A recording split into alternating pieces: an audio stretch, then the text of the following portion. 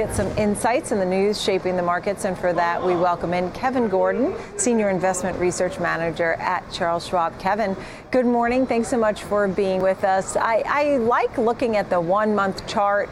It makes me feel great to see the Dow is up 3.5%, the Nasdaq's up 8.5%. And the S&P and Russell too. So over the 4 weeks, you say, oh, look at that. But you're a little skeptical of the recent rally. Explain why. And it still even looks good if you zoom out a few months before that. You can see the pretty big drop that we've had, not just for the S&P 500, but you can extend it out to the Nasdaq or the Russell 2000, and you can see that a lot of those indices have regained a pretty significant portion of their drop. But our concern has been when we look back at just the past month or since the troughs in those major indexes and those benchmarks, the leadership has been, number one, narrow, and number two, just very concentrated in some of the low quality speculative segments of the market. And I think from our perspective, what we really want to see is a broadening out, not just in the sense of the number of stocks that are advancing, but who is leading the rally higher. And that hasn't been high quality. And in an era of, multiple headwinds, starting with maybe the Fed moving from accommodative policy into a tighter monetary policy environment, what's going on with Russia, Ukraine, and then the commodity energy crisis that comes from that, and just the fact that we're in now a time of slowing economic growth, at least for the first quarter, you don't want to be seeing, that low quality leadership. That is not the time for the baton to be passed to those groups. So we want to see a broadening out. And because that, the rally's been led by those areas and traditionally defensive areas, if you're looking at it on a sector basis, like utilities, REITs, to some extent healthcare, and then consumer staples, that's not indicative of something that, a rally that has legs and that broadens out. So that's just where we would point to for some inconsistencies in leadership.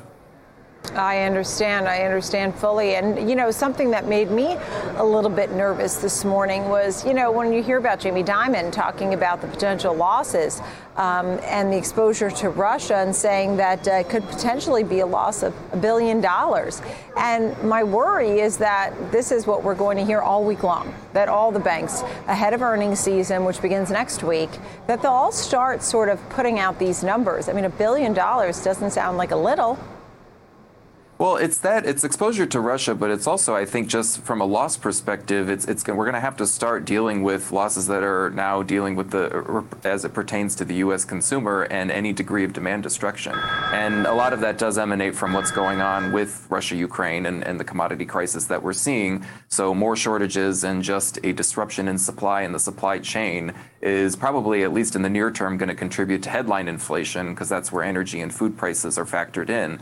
But, as we're entering the next earnings season, we're going to be keeping a really close eye on what companies are saying with respect to margins. And if there is starting to be pressure there, because there can only be so long that consumers can actually stomach the higher costs and that companies can benefit from the pricing power. And it has to be really nuanced there, because there have been companies, especially within areas like tech and some of the growthier parts of the market, that have been able to pass on higher costs.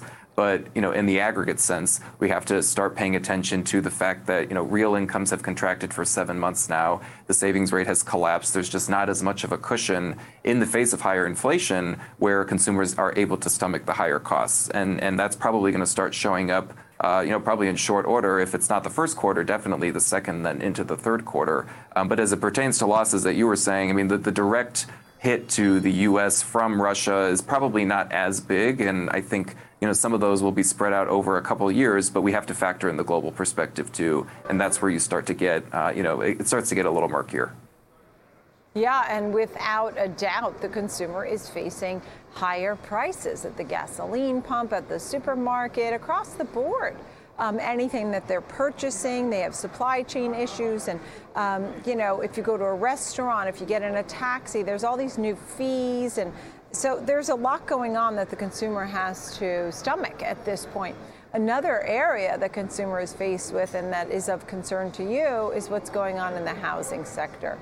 Is there good news and bad news, or is it a lot of bad news?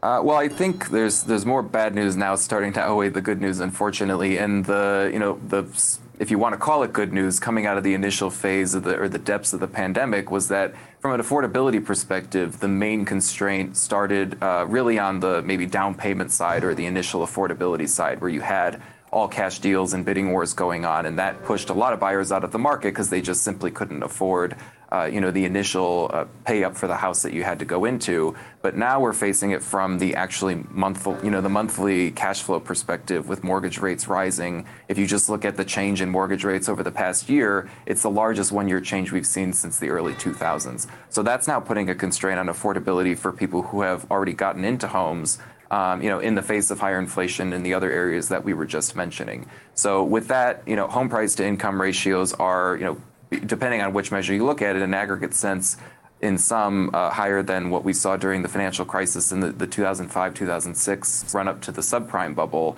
And then, you look on a monthly basis, it's starting to go up for people who already own homes. So that, in conjunction with higher energy prices, is starting to cause a shift in consumption and a shift in how consumers are expecting their consumption to change over the next 6 months or even over the next year. So that puts downward pressure on other areas like goods and services. And the rub with the goods part is that we've already seen downward pressure. So that's just going to accelerate pent-down demand that we've been expecting and seeing in that sector. And then it's also going to, potentially put a little bit of a weight on, a downward pressure on services consumption and services demand, which was expected to sort of lift us and lift the economy out of, the slump that we've been in. But now that's not as guaranteed, at least in the near term.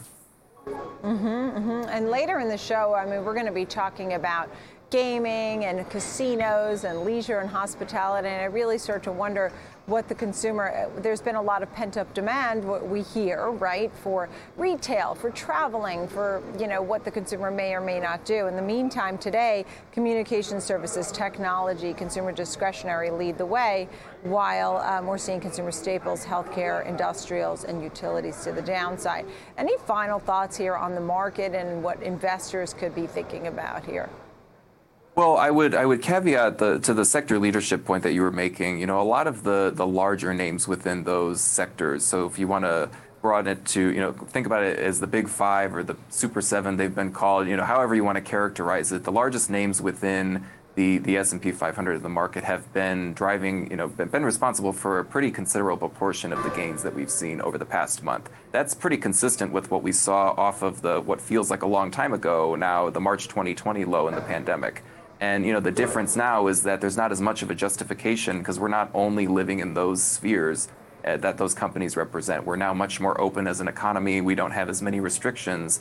And, we're sort of hopefully, behind hopefully the worst phase of the pandemic is behind us. So that's, I think maybe a mark on the leadership that we don't want to see with just a few companies driving those sectors or the broader index higher. Because if you go down the cap spectrum, that just isn't the case. You need to see more participation there.